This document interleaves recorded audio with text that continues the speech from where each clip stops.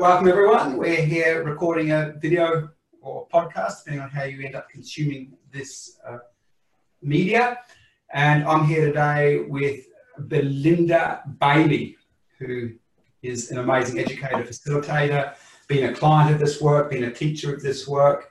And I just really enjoy conversing with her. And I think she can bring some really good insight to the nature of this work. And we plan to do a few of these video and podcasts, and we plan to shoot them live to Facebook, because why not? Okay, we're going to kick off today with a certain subject about how we think, what we believe, and how that impacts business results. So the first thing that I want to share is a client story, someone that I work with probably a couple of weeks ago. This particular gentleman, I'll profile him up first of all, so you get a sense of his personality, maybe some of his beliefs and the way he operates as a business owner. Really like this particular person, really onto it, kind, compassionate person, very strong moral values, young family, and had built a business through a lot of hard work. And the business that he built, and more importantly, the characteristics that he brought to this business were a high attention to detail. He had a perfectionist trait.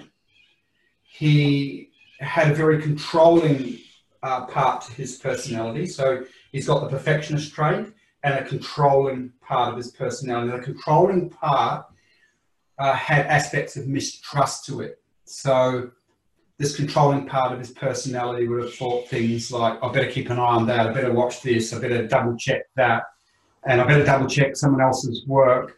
So this controlling part had a very strong sort of micro-management tendency. So you got the perfectionist, the controller, and he also had a very committed part to him, a committed, persevering part that wouldn't give in. That was really clear that these were his financial goals, and he would work 6 days a week, all sorts of hours with that perfectionist, controlling part, building this business. So Belinda, I'm sure you're sort of starting to get a sense of the type of character this business owner was. Now, when he came to us, he was having problems taking his business to the next level. And so the level he was sort of at was as a business owner that worked on the tools a lot. He ran a building company. And he, as a result of that real perfectionist controlling part of him, it meant that he was actually involved in every area of his business. And because he was involved in every area of his business, because of that perfectionist and micromanagement controller part, his business was perfect, right? When he was involved with it. Mm-hmm. And he'd made, I won't go into figures, but let's say he'd made some pretty decent money from doing that. So we'll start with this, because when he built a business that he couldn't step away from, because the next level of business is a business that he could step away from, and it would make money without him being there. To me, that's always the second stage of business. First stage is that you're building your business so that you've got good quality cash flow, you've got systems in place, you're really actively involved in driving that business through to a point where the cash flow is in place, so that you now can take it to the next level, keep cash flow going, but start to take yourself out of that business. And those traits, this is probably I'll set this up with Belinda, those traits of micromanaging, perfectionist, I can do it better than other people, and add another trait in here, he had what we call an I can trait. The I can trait is a trait that many trailblazing business owners have, and trailblazing business owners, by the way, fit within our profiling system. Go to businessdnaindicator.com if you want to know what profile you are. But that real controlling micromanaging trailblazer trait meant that he could build a perfect business. He could build a business that didn't let people down, that could do things well. Okay, but the next stage of the business required him to step away from being involved in every area of his business. And the traits that had helped him be successful would actually undermine him from achieving success in the next level of business. Make sense to you, Belinda?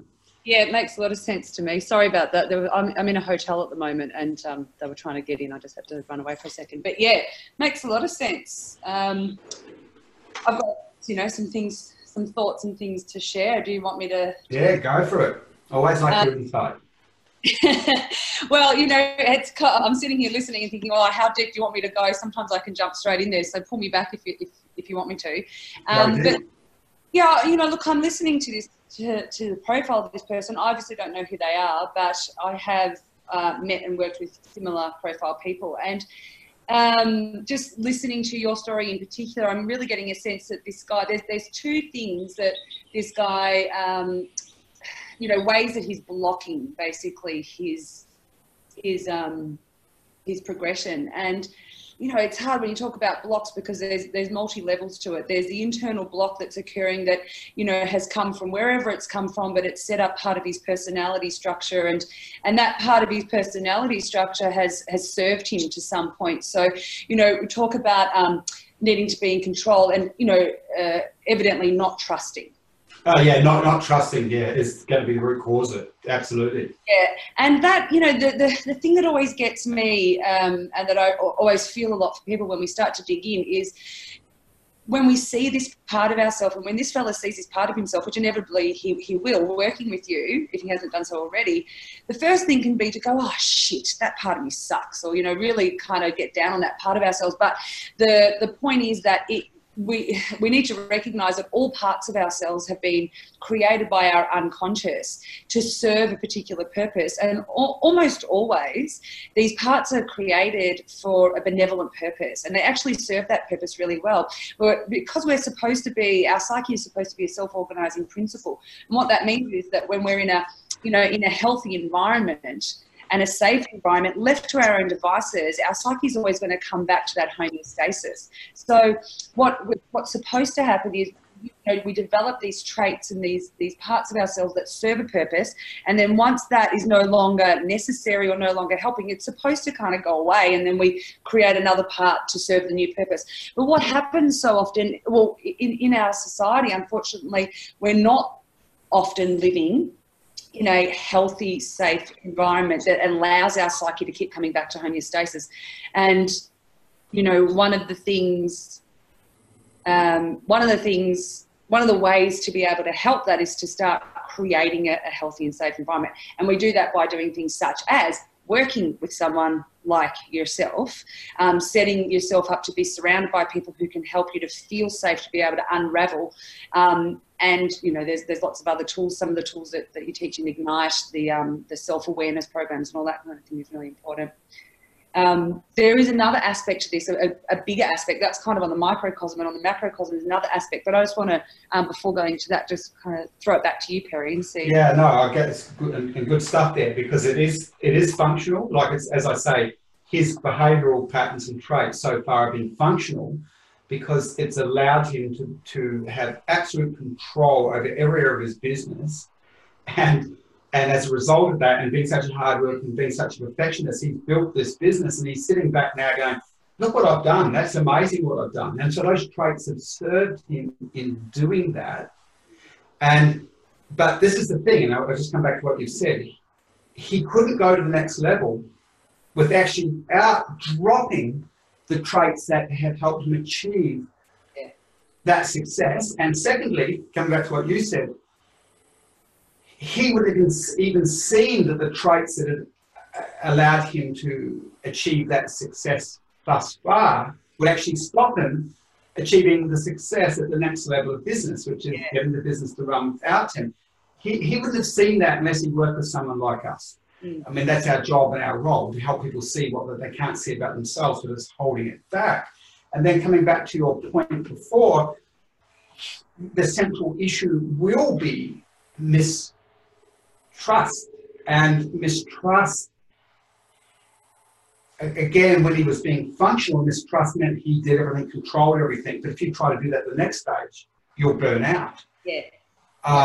You won't have efficiency, operational efficiency. Operational efficiencies happen when the right person is looking after the books, right? The right person is looking after the marketing. And when we talk about the right person, it's someone that's designed to be really good at looking after the books, or someone that's designed to be really looking after the marketing. Now, he was still doing the books. Think about that. A businessman still doing the books. Oh my God. Anyway, and by the way, I must say that he comes from working class stock. And as a result of coming from working class stock, the entire conditioning of the working class stock is, work hard, do it yourself, and screw it and save money, which helped him, as I said, reach that early success, but it's just going to stop him going to that next level. So it is that mistrust element that holds that controller perfectionist in place. So, flick it back to you, because you wanted to go a little bit bigger with that, eh? Yeah, well, even before going to that, I just want to talk to, just to give a bit more, like, for people who are listening, to generalize it a little bit more, because inevitably, if you're listening to this, you're going to be hearing things and going, relating to it. It might be a little bit different to this story, but we're all going to be able to relate to, there's a part of me that I can see now that might be holding you back. But just to give a bit of value to how we can start to, if not move forward, but at least start to feel comfortable about moving forward, is that if we think of these parts of ourselves like if we think of them like children, that like they're our little children, because there needs to be a sense of valuing and compassion about these parts of ourselves. And I don't just say that because I'm nice. I say that because that's what gets a response. If you look at children and you tell them they're doing the wrong thing and you yell at them, they're going to get angry, they're going to feel shy, they're going to feel embarrassed, and then they're going to act out. And it's the same with these parts of ourselves. So if you are recognizing a part of yourself that's no longer serving you, it's so important not to try and cut it off, get rid of it, make it go away, get angry with it. It's really important to, first of all, appreciate it, recognize it for the good that it's done. And then you can actually start to get these parts on board to grow into something else. So sometimes they're ready to just move on and another part will grow. But sometimes, if you're quite attached to it, sometimes that can be because that part needs to just upgrade its level of intention, or upgrade its behavior to serve a higher level of intention. So it's just, I think it's really important, Perry, for us to, like, for people to know that, so that then they don't feel like they're always having to just like get rid of this part of themselves and start to live this kind of life where they feel like they're constantly cutting parts off, that some parts can actually grow to serve a higher purpose. Well, Belinda, I mean, you're already taking that into important territory. Talking to that, you and I have done a lot of deep inner work. It's one of the reasons that we teach what we teach. Many, many years of doing very deep and profound inner work, not shallow work at all, deep introspection of the parts of our personality. And, so you communicate that so freely and easily. And that's because you've already reached a state of consciousness that most people don't. And I just want to flesh into that a little bit. So as an example, when a client first comes to us, they come with all sorts of resistance because they know that we can see all the different parts that make up the personality, and the parts that, as you quite rightly pointed out before, have probably served them in life to a point, but now are no longer supporting them to go to the next level and whatever they're trying to go to. And the first thing that we experience from the client is the resistance to seeing the things that are holding them back, because for most people on this planet, they don't want to own or see anything that they judge, that they consider to be vulnerable, because the human psyche is set up until you reach a certain stage of consciousness. And even when you reach a certain stage of consciousness, you've always got to be aware of this. The psyche is set up to show the world what we perceive will get it accepted or get us accepted. And this is mostly unconscious, meaning we're sort of walking around basically set up to please other people. And if it's not pleasing other people, there's another game going on, that is we're pleasing ourselves with our view, our preferred view of self. And so, you know, when you first start this work, you tend to be looking at the things that have been non-serving, and in non-serving, you're always, and meeting those parts, you typically just see and meet your inner critic, your inner pain, a punisher, your inner shame at what you're seeing. Where to change, it takes the ability to observe and own the parts that are holding you back. And then you'll hear what Belinda said. She said, make friends with those parts. Well, again, that's easy for Belinda. It's easy for me because we've done many years of work. What most people will do as soon as they see those parts they don't like, and you've got to remember, they've spent their entire lives trying to not see those parts so they can show the world their preferred version of self, or show themselves their preferred version of self. And so it's hard for them. They find it hard to make friends with those parts of the site because they just judge it, and, you know, it means I'm not perfect. It doesn't mean that I don't fit this view that I've had of myself. So typically we've got to take clients through that process, Belinda. And that's the unsafe environment. You know, that internal judgment or external judgment, that is the unsafe environment that disallows the psyche to actually come back to balance on its own. Yeah, no, really good point. And Belinda, I don't fully understand this yet.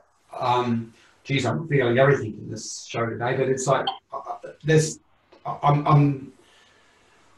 I have been observing that low self-worth and shame run at epidemic proportions in humans, all humans. And that low self-worth and shame is so strong. This is there'll be people that are watching this think, well, I don't have low self-worth and don't have shame. But we do. But they do.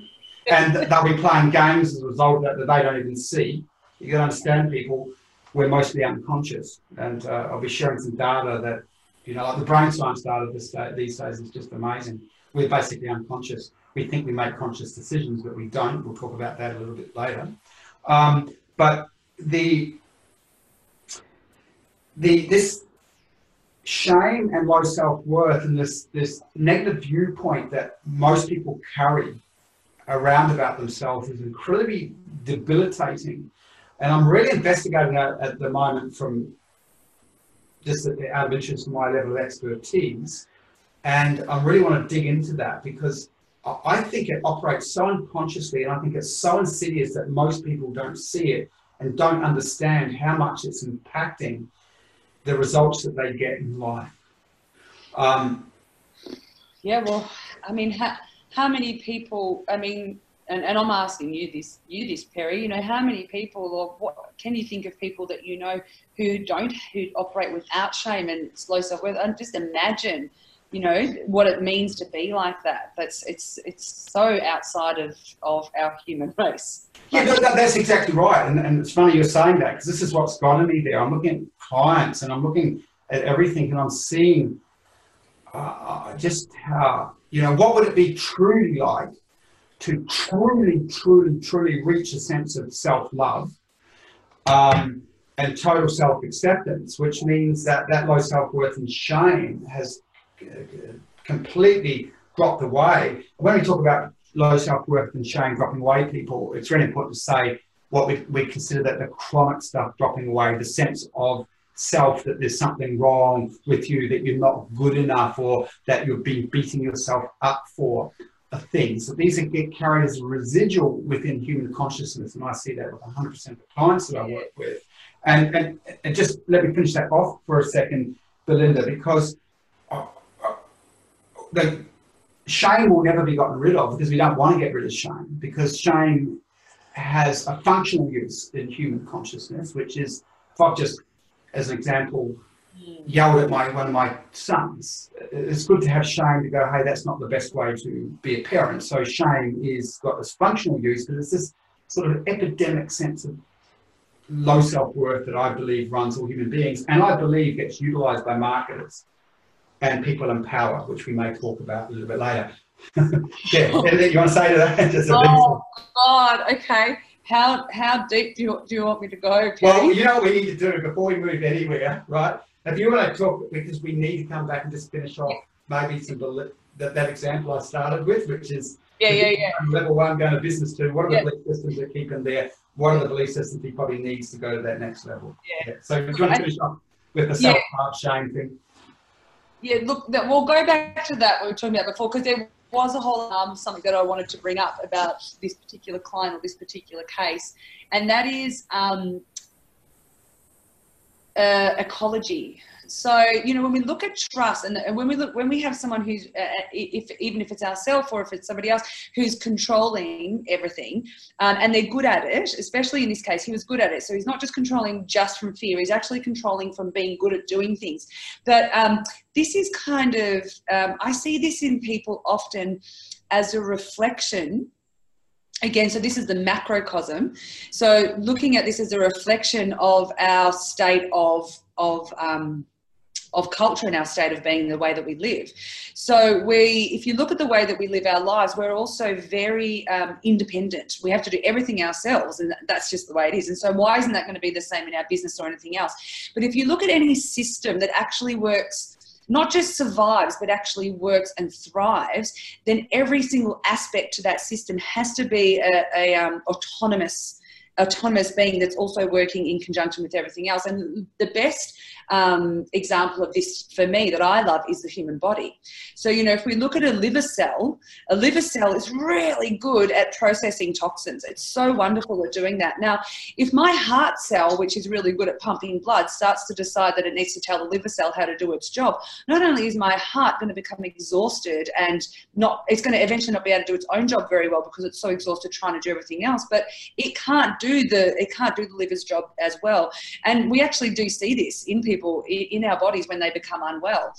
You know, we have an overdeveloped one part of ourselves that's trying to control every other part of ourselves. And I just find it a really interesting reflection and analogy. If you can spread that into your business and say, okay, I need to have, you know, different people in different roles that are really good at what they're doing, and I need to be able to let them do their job so that when they're all working together, they're going to harmonize and create like a super being or a super business. Now, if we need to recognize what part we're playing, and maybe it's what part you're playing in the business, what part you're playing in your life, and make sure that you're allowing each of these individual cells of your business to be really good at what they do. And yes, that means making sure that you get the right people in the right position, but that's where that trust comes in. And so our issue with trust, usually as human beings, comes from something individual. We've usually had an experience with a person. Often it's our primary caregiver when we're growing up, or so it's usually when we're younger and we have an issue with a person that creates distrust. And it's often for a really good reason. But when we're older and we're more in control of our lives, and if we're looking at a business, we need to recognize that it's not just the individual person that we need to trust.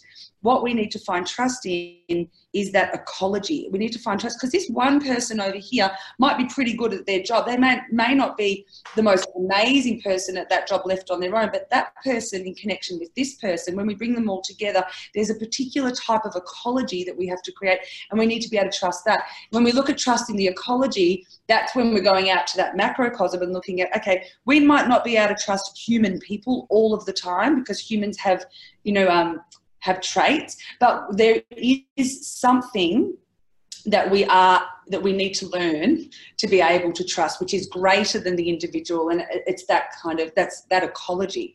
Yeah, one of the things that sort of came up for me when you were explaining that, you were thinking of the human body, and before you mentioned the human body, like as you were communicating, all I had in front of me as a vision was a beehive. And a similar thing. So you've got a beehive. Everyone's got their different roles, but because you've got the worker bees because they're really good at that. You've got all the different roles. And to me, coming similar to your body metaphor, that's what sort of struck me as a really good metaphor for what we're talking about, where all the right people or the right bees are in the right place for the right role. And you're right. And let's quickly just come back to him for a moment, and you can see he spent his whole life going, I'll just map this out for a second, like, I can't trust anyone. And not only that, I'm really good at things. I can actually be really good at everything I do, right? Which is a big trap, by the way, for business owners. So think about those two things together. Well, I can't trust anyone. The only person I can trust is me. And I can do things better than other people anyway. That's part of his thinking. And I'm real good at things. You can see where that sets him up for trouble, because bringing back to the beehive metaphor, he's trying to do everything within the beehive or the body. He's trying to be the heart, he's trying to be the liver. So to shift, you can see that he's got to start thinking things like, or believing, I can trust. Now, we don't have time and place to go into this, but that's a big subject, and we'll talk about this sometime. But you have to develop trust mechanisms, one.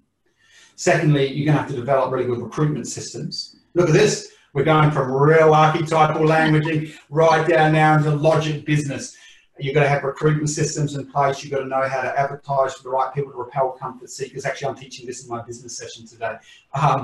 But they're all the practical things you need to be doing. But he needs to see that he has to learn to trust. He's going to have to deal with his trust issues. Then he's going to have to learn on letting go and seeing that the right people are actually better than him. Now, this is going to take him some work, right? Because he's got really, really strong patterns. And he's going to have to go through a whole process of letting roles go in his business. Now, coming back to something else you said before about who goes where, your liver cell, as you said, is designed to filter toxins out of the liver, and your heart cells are designed to do a certain thing. Well, as an example, Georgina, that works with us, she is designed right down to her DNA to be really accurate and really good with details. And so as an example, in our business, we can give her roles that capitalize on her natural gifts. So it's about understanding people more, understanding what their strengths and gifts are, and psychometric profiling can do this for you easy enough. And you match the right person to the role. And so you as a business owner can now go and concentrate on what you're actually gifted at and what you're strong at, which typically puts you in your highest dollar productive zone. So when we think about business in that way, and we've got everybody doing what they're naturally designed for, which means they're happy doing it, they're good at it, it gives them energy, then they tend to be in their highest dollar productive zone. That's the zone that makes the most money for the business. It's where the most operational efficiency is. So those are things to think about, people. Now, anything else you want to bring? So look at that, we've gone from really into personal patterns, so archetypal patterns, and straight back down into logic. Oh my God, I'm just going, how long do we have? Well, look, to be honest, I mean, I know you said we'll come back to trust another time, but I mean, this is what we're talking about, you know, like I'd like to... All right, go on. Even what you're talking about before about, you know, started to talk about low self-esteem and shame. I mean, trust, in all of my years of doing what I do, I'm just sitting here thinking how much of it actually comes back to trust, and not just trust. Well, so we'll bring it back to this client or the case that you're talking about. Okay, so what we need to do is get the right worker be in the right position. So you need to make sure that you've got the right person doing the right job, and that's great. But how do we know? How do we know that we've got the right person? Who tells us? It's written down and we can match all the profiles, but eventually it needs to come back to trusting our own choices, right? So we need to come back to trusting ourselves. And when we talk about trust, you know, when we look at trusting other people to do the job, so first we need to be able to trust ourselves. Yeah, by the way, Belinda, that's exact. Georgina says that. Georgina says that every trust issue is a mistrust of self. And exactly what you're saying, meaning it's not that you're not trusting that person, you're not trusting yourself to choose the right person, or you're not trusting yourself to know enough to do that thing. So, and that's a really big thing to come back to, especially for a personality type like this person that you're speaking about, because if I'm getting the person right, you know, this is a very confident person who believes in themselves on many levels and presents that way in the world. So to come down to break it all down to say, oh, actually, I've got trust issues with myself would just be such a massive thing to be able to have to look at. Oh yeah, to even get him to that point, like he sees that, but not fully. You know what I mean by that. Clients see things, but you've got to get them deep enough where they suddenly really see that. So let's get into trust, because I want to say something about this, because I believe trust is learned. Okay, so I'll just say what I think first of all. I think that first of all, I've got to learn that I don't trust. Okay, so I've got to see where I don't trust. Once I'm aware of where I don't trust, I can see the damage that might be doing. Because if I don't trust, there'll be surface behaviours that will be unsupportive of creating good relationships, as an example. So I've got to start to see where I don't trust. And let's just bring it back to building a team. So if I see where I'm not trusting of myself and others, therefore I now recognise the problem. And then I'm going to make a decision, well, I'm going to bring someone else on. And the moment I make that decision, I'm going to feel all the emotions associated with all nervousness. But I'm now more aware. So I'm now, this is my mistrust has been triggered. But before being helped to see that, a person would just feel uncomfortable emotions, or they'd be making decisions and not knowing why they made those decisions, because their fear on the unconscious level would have been controlling their decision-making process. So to see that I'm mistrusting, and then, okay, well, I know I'm mistrusting. I see the problems this has caused. I'm now going to start recruiting someone. So you start to move towards recruiting. And is that even with the mistrust there? Sorry, just to clarify, because that's interesting. So you go, even though they're seeing the mistrust, they can look at it and move towards the recruitment anyway because they're not buying into it. Is that what you're saying? Correct. That's the first thing. Yeah, they're not buying into it. And because let's just say, imagine we did no mind tools, no meditation tools or anything like that to reprogram the mind. Let's just say you're just working functionally in the outer world. So the person would see it, observe it. They're now going, okay, to build the business, I have to bring on someone to look after this area of the business. Right throughout the recruitment process, that person's going to meet their mistrust because I've met it in feelings, and if they've been coached by you and I, we're going to deepen their awareness into that so it doesn't blindside them. They're going to have to learn practical things on how to recruit a person, because there's practical things you can do to recruit people that minimize the chance of getting the wrong person. So they're functional things you can do that support getting the right person, which will help you overcome trust issues. And so, you know, I might have employed that person, and it's not going to be for 3 months, 2 months maybe, if I've got heavy duty mistrust issues, that I'm going to get to the point where I trust. But that very process of being very aware of my mistrust, seeing every game that my mistrust plays, or every way my mistrust tries to orientate my psyche, while moving towards recruiting, getting the right recruiting systems in place, and then having that person on my team after 2 or 3 months, I'm going to go, well, this person's working out. And that already is just overwriting my previous trust issues and challenges. So that's a really supportive way of moving. Of course, if you're working with us, we're going to give you reprogramming tools as well. But yeah, does that make sense? That's the way you would move in the outer world. Yeah, wonderful. That is a reprogramming in itself, isn't it? You're writing a new program, one of trust, that, you know, an experience of trust. And I think too, moving forward, you know, with these things within ourselves, as when we're adults, trust especially, you know, trust is something that when you're a child, it's a hard one, because if you're not in a safe environment, you don't have control over your environment as much as we do now. But like you say, as an adult, you can make choices based on based on information and logical information, like going through a very specific recruiting process where you're making sure that you dot all your I's and cross all your T's. And this is going to set it up, the best possible way to have a trustful experience that you can generalize in your own psyche. Correct. Because guess what, Pat, and I've seen, you'll really get this because you understand archetypal patterns so well, is a person who has trust issues that doesn't take the time to learn to learn to use a really good recruitment system, and they therefore end up employing people they can't trust, because the I can't trust unconscious program ensures they select someone they can't trust. Yeah. Right? So the structure of a good recruitment system takes out your unconscious belief system's ability to pull that person to you and select the wrong person to keep that belief system in place. Now, Belinda, I want to go sideways here. Let's go sideways. I want to rock and roll. You ready for it? You had like 4 cups of coffee. Can you keep up? I don't know, Perry. We'll see. I don't know either. Seeing as I had no idea what we were even going to be talking about today until we started talking, I think we'll be okay. Go on. Yeah, I know. I think what we're going to do is dig a bit deeper into that trusting over the next few weeks, especially if people like this. Just chuck some comments up on Facebook if you want us to sort of come back and address the trusting, and we will a bit deeper. So I've got a subject that I really want to talk about, and we'll probably continue next week because I have to go and get ready for a business program I run. And look at me.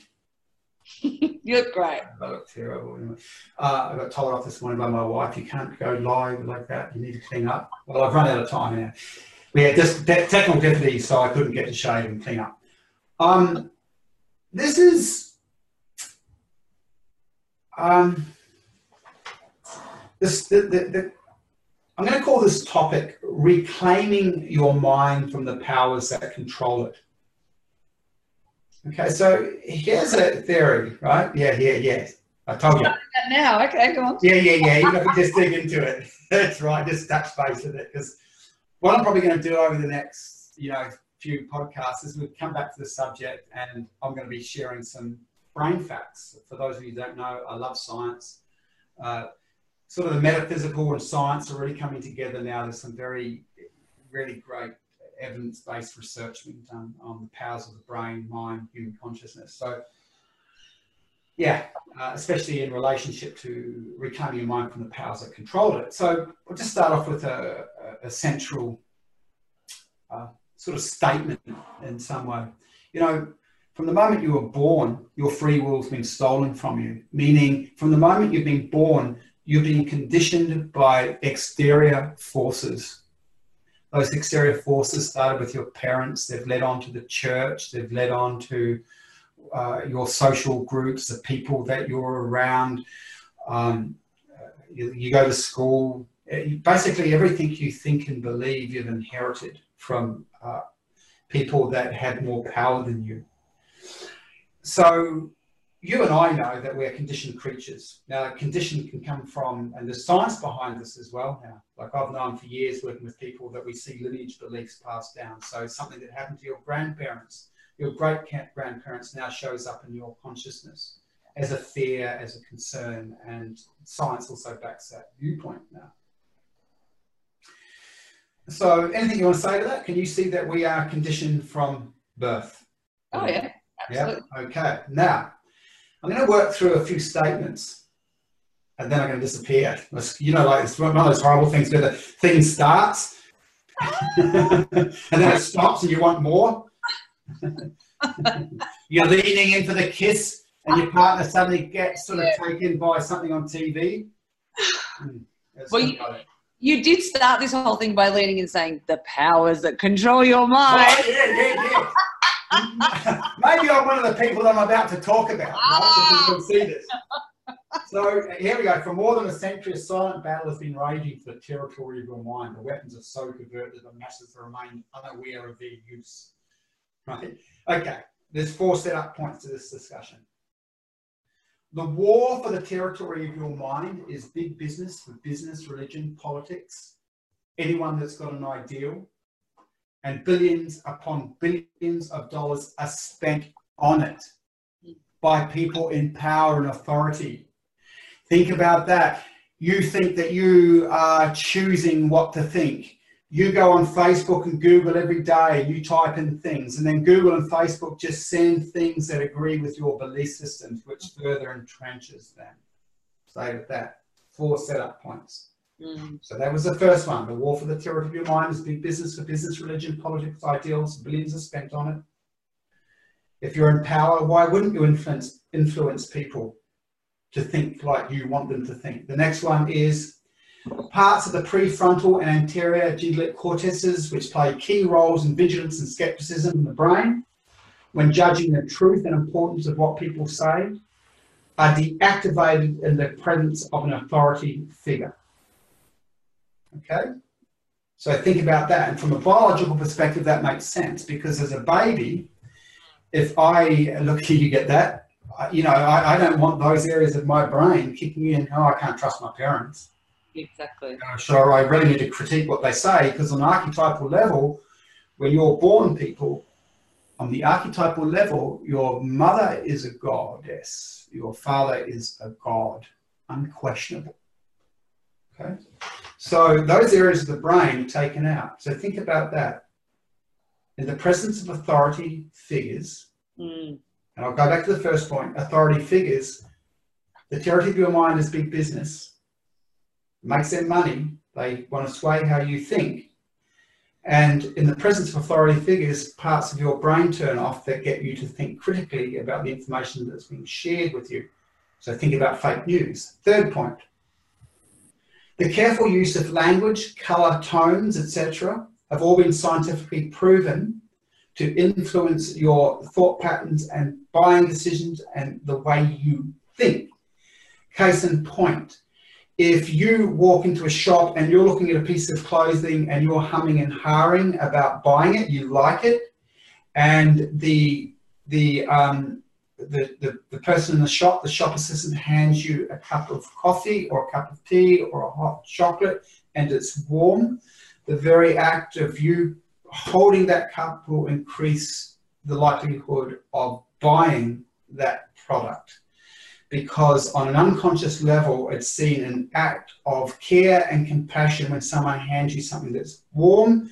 It has a certain impacts on the brain, which predispose you to buying. And then the final point is researchers using fMRI watch the brain in real time and with unerring accuracy can determine what we will decide many seconds before we think we've decided. So basically, you don't have free will in your decision-making processes, and if that really upsets you, too bad. go and search neuroscience and free will, and watch the science. Marcus di Sartori. And I actually put a link below this so people can go and see the research. Now, that doesn't bother me because I know that all my choices are typically unconscious, and that's why we do this work, Belinda. This doesn't frighten me at all because my whole life is going in and investigating what my unconscious belief systems are and reprogramming my belief systems. So my unconscious can do choosing for me, and as long as the belief systems in my unconscious have been reprogrammed to serve me, then I'm going to be making effective choices. Now, I'll just come back to that last statement. So I'll bring it back down to layman's language. You think you're making a choice, but scanning will show that the unconscious regions of your brain make that choice 7 to 2 seconds before it hits the conscious areas of your brain and you think you made it. Now, this is a bit of a recipe for disaster when you look at those 4 points. We have people in power who have the know-how to control how we think to serve their agendas, whether that's religious, political, or to get you to buy more of their products. We have a brain that can be fooled through those techniques into dropping its safeguards and taking on the belief structures that we are being sown with, or we will end up buying things that we don't need and we don't want that just keep the whole machine going. And finally, we make choices on the unconscious level, not the conscious level. And these techniques that get used program us on the unconscious level without us being consciously aware of it. Now, do I sound like a conspiracy theorist right at this point in time? A little bit, but in a good way. Yeah, so good. I'm not living in Byron, you know, I'm thinking. I'm waiting for you to offer the blue pill. Join me in my next course. There is a blue pill, though. There is, you know, I'm listening to all this and I'm thinking about the blue pill. Yeah. Well, first of all, and this is, if anyone's interested in this, and this is not the blue pill, but in our brain course, our whole brain course, we talk about these things and we talk about how to access unconscious territory. So, you know, that's really an expensive way of people starting to learn about some of the things that we're talking about with the brain and changing things, transforming things, seeing how you're conditioned. And it's, I think it's like $280 or something like that. So check it out if you're interested in this stuff. So I just want to quickly go back to where I might give the audience something that's really good to see. I watched a documentary probably 10 years ago, which to this day is still one of my favorite documentaries ever. It's called The Century of Self. It's on YouTube by Adam Curtis, and it's all about engineering consent. And I'll just quickly give you a view of this, and it's probably time I cut out after that, after you give me your insight. But sadly, I've got to go. Well, not sadly, I'm looking forward to it, but I need to eat before I run a program. I'm not going to be particularly effective.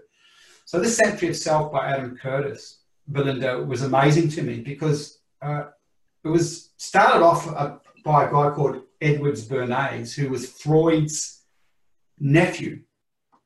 And so Freud, obviously everyone here should know who Freud is. Freud is one of the early, I don't know if he's a psychologist or psychiatrist, probably psychiatrist with his credentials. But he was sort of one of the first big sort of listened to all around the world, because there was William Reich and there's people earlier than him that were all about the unconscious and how the unconscious worked. But this Edwards Bernays was his nephew. And so he took all Freud's learnings and he was employed by the government. He set up the first PR business in America. And he used Freud's education about how the unconscious worked to support the government in getting people to toe the line around its policies and ways of thinking. And he ended up being involved with setting up many of those first PR companies that started to work for the big corporations, using Freud's insights to manipulate people into purchasing and buying. So if you're interested in this, go watch the documentary. It's absolutely a mind-blowing documentary. Now, then I go to the second stage of this, which really got me. So then the next one was Jung, of course. Now, Jung, to me, he's one of my heroes. He's a deep explorer of the unconscious and unconscious archetypes. And the same thing happened when Freud sort of went out of favour and some of his theories weren't sort of accepted, and Jung became the flavour of the month. All these PR companies in America, working for the government, for the CIA and for the big corporations, started to take all these psychological teachings that have been designed to help people become healthy to be used by those in power to manipulate our thinking.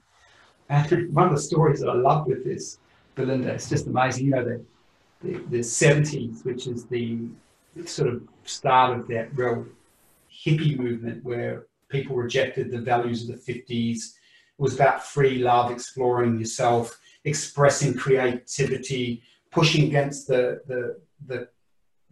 sort of paradigm of the day. The ethos of the day, of course, especially around the feminine, was woman shouldn't be seen and heard, woman should be sexually repressed, and men should go off and put on their suit and work, 8 hours a day and come home. The good wife would have been cooking at home with a pie. Remember those ads with the woman had the pie meeting the... So that was the pushback to it, but you'll get where I'm going with this.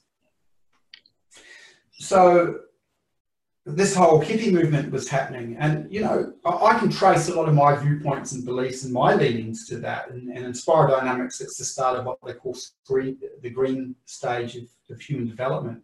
greater sensitivity to others, a greater sensitivity to self and one's needs, one's emotional makeup. So that stream of consciousness, or some of those archetypal patterns that have come from the 70s, of course, reflect in many of the things that I've done in my life, the choices I've made in my life. Like as a young person, I went, hey, I'm going to follow my passions. Well, that came out of the 70s, right? Anyway, so getting back to the subject. So again, the powers to be got the leading Jungian psychologists of their time to work within these PR companies. And what they did is that they could work out the 70s hippies value structures completely. Mm. So then they started aligning with corporations, and they started selling the hippies all these products by manipulating them. So as an example, they would take a food product, and they knew that by packaging it in certain colors, the hippies would go, oh, it must be more natural, when the product wasn't any more natural. So they started to use these techniques. So knowing what the hippies' value systems were, to sell them stuff, to produce whole movements out of the hippie movement, that meant corporations made a lot of money off these hippie movements. So, you know, all these hippies were thinking we're free, we're breaking away, but they were just being manipulated outside of their awareness to buy heaps of this stuff or live this way, which would sell more things to corporations.